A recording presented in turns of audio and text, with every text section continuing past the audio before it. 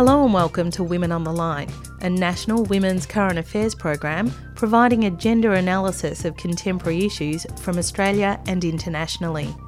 I'm Giselle Hanna. I attended the Listen Feminist Conference in Melbourne on the weekend of the 14th, 15th and 16th of October. Listen exists to spark and cultivate a conversation from a feminist perspective around the experiences of marginalised people in Australian music. Beginning with a website to share experiences as stories, rants, ephemera and mixtapes, and leading to a printed anthology, Listen is here to encourage more equal participation in the music industry. One of the keynote addresses was delivered by feminist commentator Clementine Ford, and this week we bring you the conclusion of that speech. Clementine Ford is an Australian feminist writer, broadcaster and public speaker. She has a regular column in Daily Life, and in 2015, Ford received abusive messages online and responded by making some of these messages public. In September 2016, Clementine Ford released her debut book, Fight Like a Girl, and she read the final chapter of this book to the conference. This isn't the same as forcing them to take personal responsibility for everything that happens, although a lot of them will argue that this is exactly what you're doing. They do this in order to justify blocking their ears against what you're saying. A lot of them don't want to know about it because they want to believe it has nothing to do with them. But they don't live outside of the system. They can continue to do nothing within that system. But doing nothing to change the structures of power that benefit them is just as bad as being part of the mechanism that keeps those structures in place. Some of these people will tell you that this is all well and good, that your anger isn't helping your cause. They'll try to convince you that this anger is just pushing people away, people who would be otherwise interested in helping to create change, but who are put off because you made it so hard for them. Again, it's not your responsibility to cushion the blow. Most of the people you'll be having these conversations with are adults, so why are they expecting to be treated like children? Being angry isn't the same as being hostile or erratic. You can be patient while you walk people through this information, but you don't have to hold their hands or make sure their feelings are protected. And for that matter, you don't even need to be that patient. All that does is give them permission to keep ignoring the gravity of the situation. If excessive care on your part encourages their belief that things aren't really that bad, they'll have all the excuse they need to refrain from doing anything about it.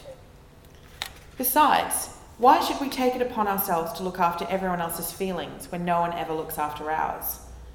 Instead, we hear endless variations of, "You're overreacting," or "Stop being so sensitive," or "Toughen up," or, and I love this line, by which I mean it needs to be loaded into my Magic Desert Sun cannon and blasted into space. Your experience of that event is incorrect. Let me explain to you what actually happened, even though I wasn't there. The idea that women are protected from the world by men better equipped than we are to withstand its reality is a myth. No one is wrapped more tightly in cotton wool than those men who express hostility towards feminism and everyone else's rights.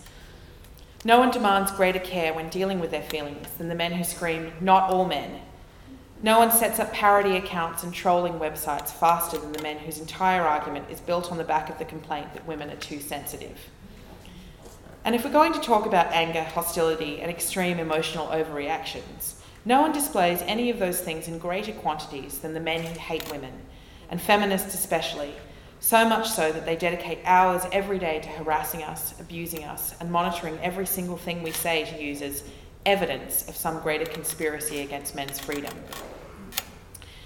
This aggression is palpable and obsessive. The intention of the people who wield it is to silence and scare us. And I'm angry about that. In fact, I'm not just angry about it, I'm furious. It's as if a laser beam created from the Mountain Dew sweat of aggrieved men is beamed all around the world to rally the troops whenever a woman opens her mouth. Amber alert, Amber alert. A woman is speaking about feminism. Quick, let's find her home address and post it online so we can teach her a lesson. These men are consumed by an anger so intense that it's actually frightening. And that makes me furious too. The human race is thousands and thousands of years old. And yet there are some people so terrified of losing the marginal grip on power their masculinity has given them, they devote their time and energy to telling women that if we don't shut up, someone will find us, rape us, kill us, and then gloat about the victory to each other, to teach other women a lesson. The good thing is that you don't have to listen. No matter how much these people try to force you to, and they will, whether your interaction happens online or off, you do not have to listen. Because in addition to it being okay for you to be angry, it's also okay for you to shut down conversations with people you don't want to talk to. You are not required to stand there and nod politely as anyone lectures you on why anything that affects your life is a myth. It doesn't make your experience of life any less real or true if you walk away from sanctimonious dickheads. They don't want to have a discussion with you. Their only objective is to get you to admit you're wrong. I know exactly how frustrating and disempowering this is, because I experience it as a woman, and I've spent my life, as many women have and many other people, being taught to doubt my feelings and instincts. I'm angry about the number of women who write to me to recount tedious conversations with arrogant men who won't let them get a word in edgeways, but who ultimately succeed in making these women second-guess themselves because "you're overreacting" may as well be the first sentence we hear after "it's a girl." I used to feel obligated to participate in these discussions, but I grew so frustrated at being spoken over, lectured, and explained to that eventually I decided to stop doing it. Except in the rare situations where a dialogue has been initiated by someone who genuinely wants to learn more, even if they don't ultimately end up agreeing with everything said, which is their right, these conversations are mostly pointless. Nothing is achieved beyond yet more of your precious time being wasted on people who aren't there in good faith and don't have any interest in listening to anything you have to say. I might still have to deal with incessant demands that I defend my position, but I have the choice to ignore them. I used to think that doing so meant I was letting the side down or missing a valuable opportunity to educate. But then I realised you can lead a man to thought, but you cannot make him think. This was a huge moment for me.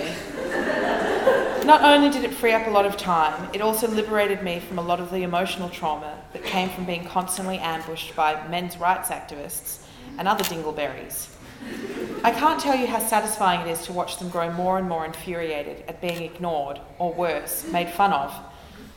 Truly, it gives me a lot of pleasure, and in this world we take what we can get. So you can walk away before the conversation even starts. Shut it down if they keep trying to goad you into it. Don't answer them, and don't rise to the bait when they tell you that your refusal to engage is just further evidence that you have no argument. Your status as a woman being the first and most damning proof of this. Face it, they already think you're full of shit anyway, and they're just chomping at the bit to tell you how there's no such thing as sexism, feminism is over, most sensible women know that it's ridiculous. You just want superiority, you're just angry because you're ugly. If you gave it up, you could get a boyfriend. And my personal favourite, real feminists would be turning in their graves over what the movement's become. Because the suffragettes, all of whom encountered exactly the same kind of paternalistic lectures from whiny man babies, were traditionally super into standing there and listening politely while men spoke at them. Like I said, it's okay to walk away. It's okay to ignore men, especially when they're furiously trying to put you back into the tiny little box they need to carry you around in so that they can feel comfortable and in control. It's okay to block them on Facebook and Twitter, to delete their emails without reading them, to tell them to fuck off on Tinder, and basically to do whatever else you think is necessary to keep their toxic bullshit from seeping into your life. You're allowed to do all of these things. It doesn't make you weak. It doesn't make you an enemy of free speech like some will argue. As if closing the door on a travelling evangelist who keeps yelling about how much of a fat cunt you are is an egregious form of censorship that shows how much you hate democracy. In fact, block with abandon. Walk away gleefully. Don't let people with shitty intentions suck your energy from you. Why should they have free access to it, especially when you get absolutely nothing from them in return and you already have limited supplies? It's okay for you to do all of these things. It's okay for you to acknowledge your rage and give voice to it. It's okay for you to deny anyone your time and energy. It's okay not to care if anyone thinks you're fat and ugly. You are not responsible for other people's insecurities or the way they try to use them against you. It's okay for you to disagree with men. It's okay for you to tell men to fuck off. It is really fucking okay for you to tell men to fuck off.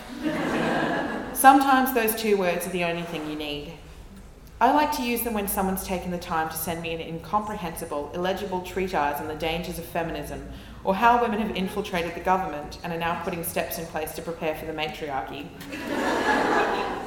It's okay for you to make fun of them when they try to pick on you, or to pick you up, to tease them when they act as if their approval has any bearing on your life whatsoever. It's okay for you to reject their attentions, to say no without explanation.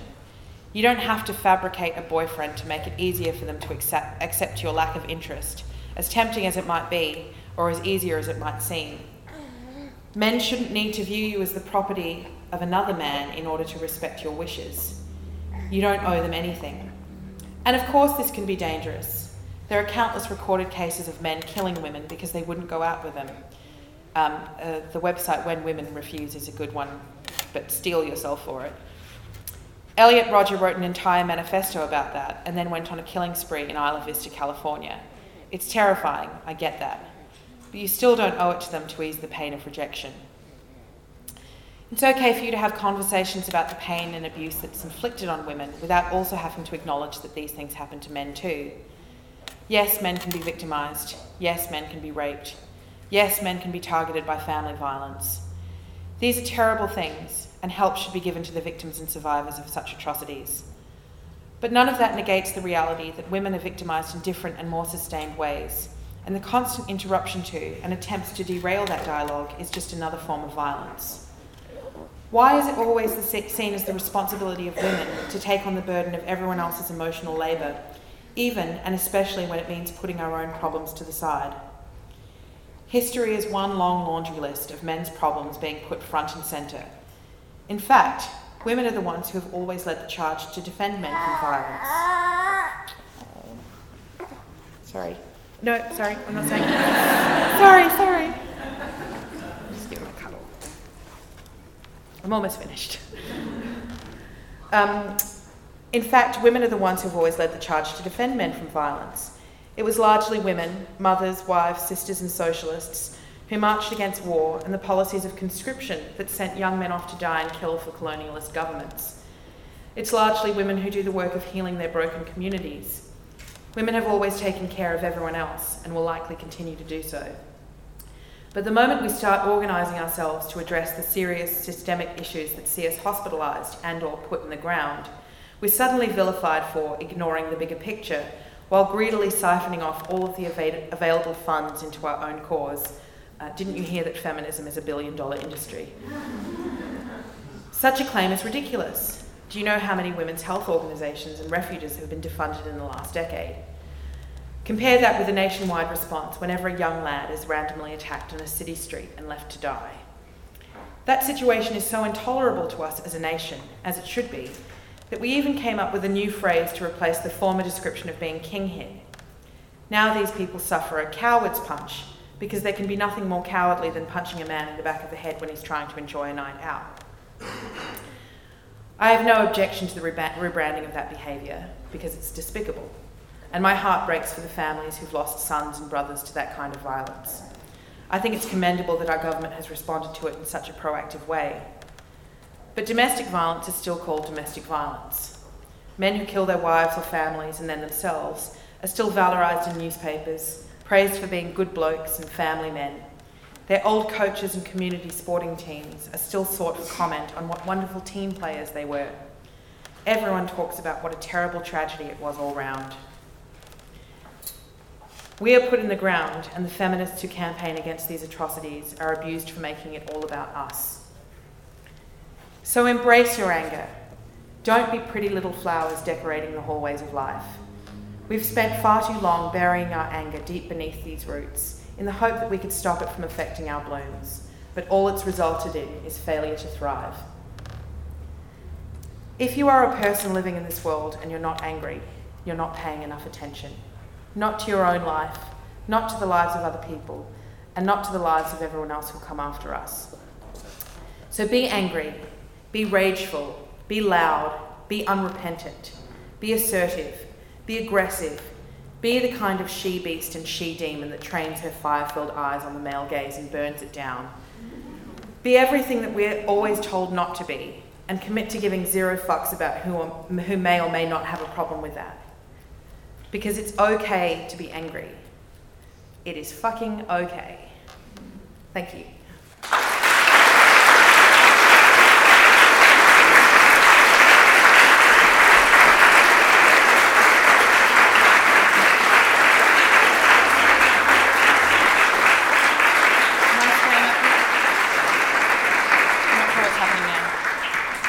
Thank you so much. That was really a great talk. I have a general question about trolls and who are they and what do they really do? Where do they come from? Do you have any insight as to who these people are and why they spend so much energy just trying to play feminists? I think that roughly I've got no research to back this up, but just from my personal experience, they seem to be somewhere in the dominant age group of around 16 to 35, I'd say. White, cis men, heterosexual, but occasionally a gay man slips in there and then uses the fact that he's gay as a reason that what he's saying isn't offensive or abusive or misogynistic at all. I suspect that a lot of them... So I'm going to answer that by saying something else that happened to me this week. And I spoke at a school on Monday morning, and I hate speaking at schools because I find year 10s especially, who I was speaking to, quite a terrifying group of people. It's all right when you're speaking to...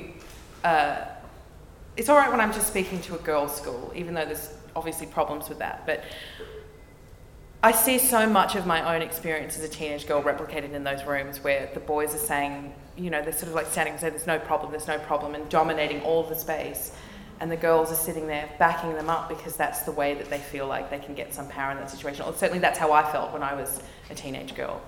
And so I spoke at this school, and it was a horrible experience, and I left and went home that night. And a group of the school students, a group of the boys, started a message thread on Facebook, which happens to me sometimes randomly. Like a group of teenage boys will start like a weird long message thread where most of it's just banal, irrelevant, nothing talk, but then occasionally they'll slip in some disgusting sexism or like jokes about sandwiches, and then one of them will add me to the group because, as a friend of mine said, it's like them saying, oh, I'm going to add her so she can come and see this giant poo that we've all just done. Look at the poo!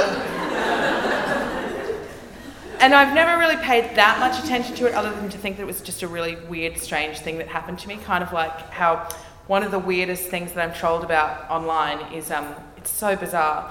I don't know how, but some time ago I incurred the wrath of one Christina Aguilera fan.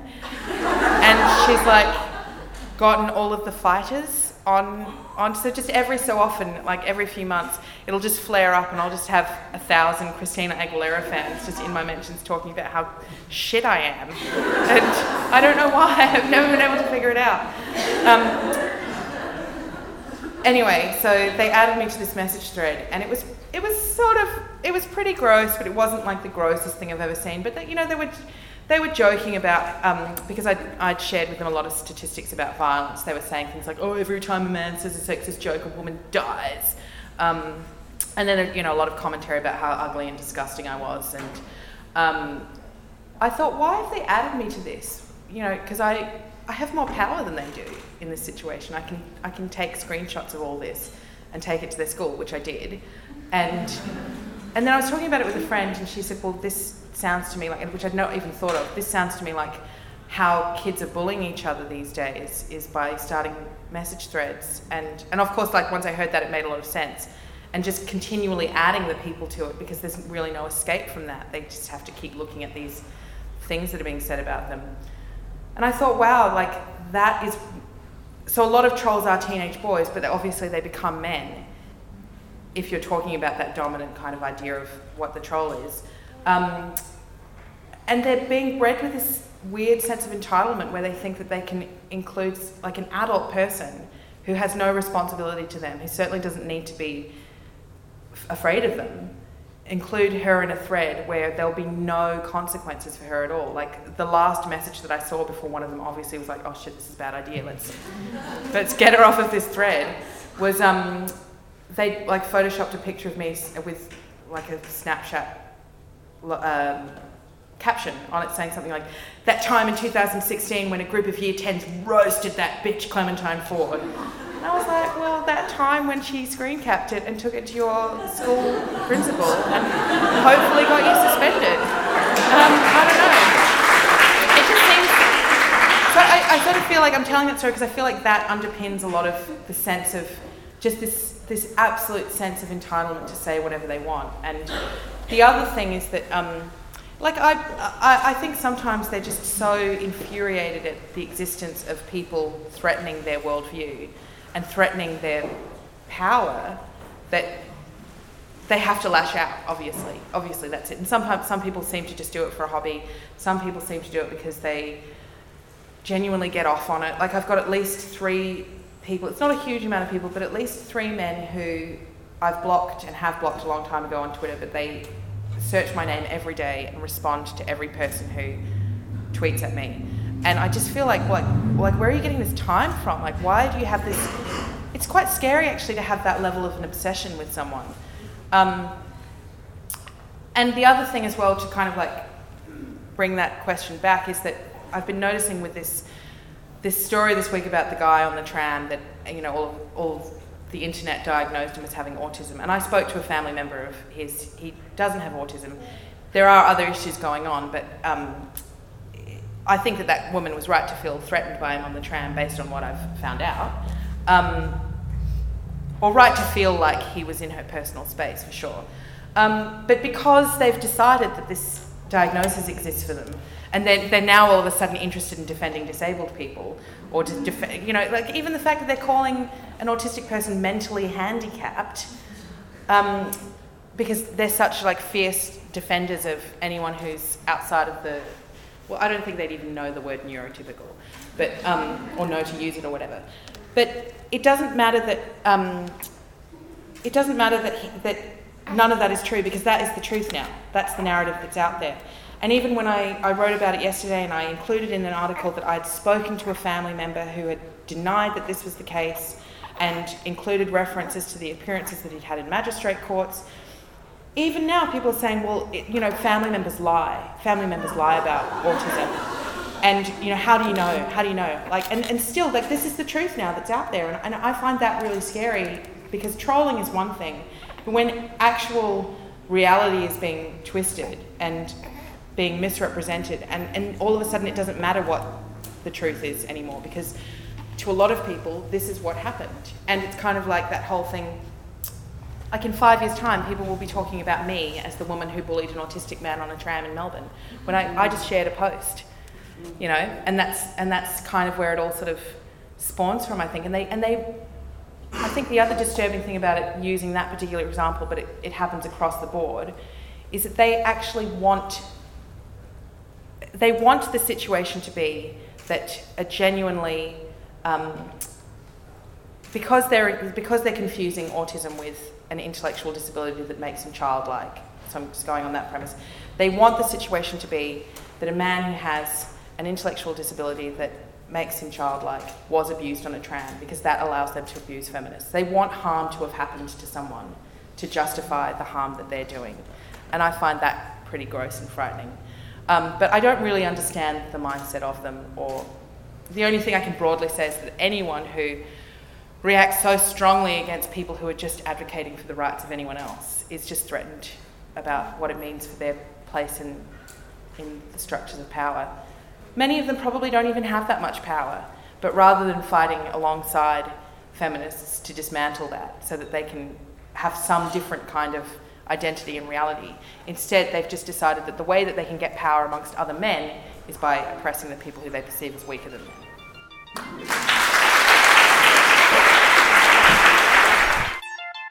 That was the final part of a 2-part special of Clementine Ford reading the final chapter of her debut book, Fighting Like a Girl, at the Listen Conference. Fight Like a Girl is available at bookstores across Australia as well as online.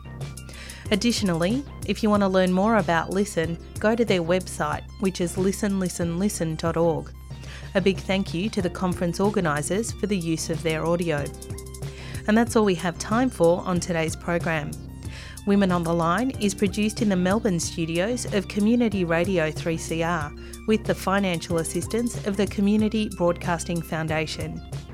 The show is distributed nationally via the Community Radio Network with special thanks to the Community Broadcasting Association of Australia.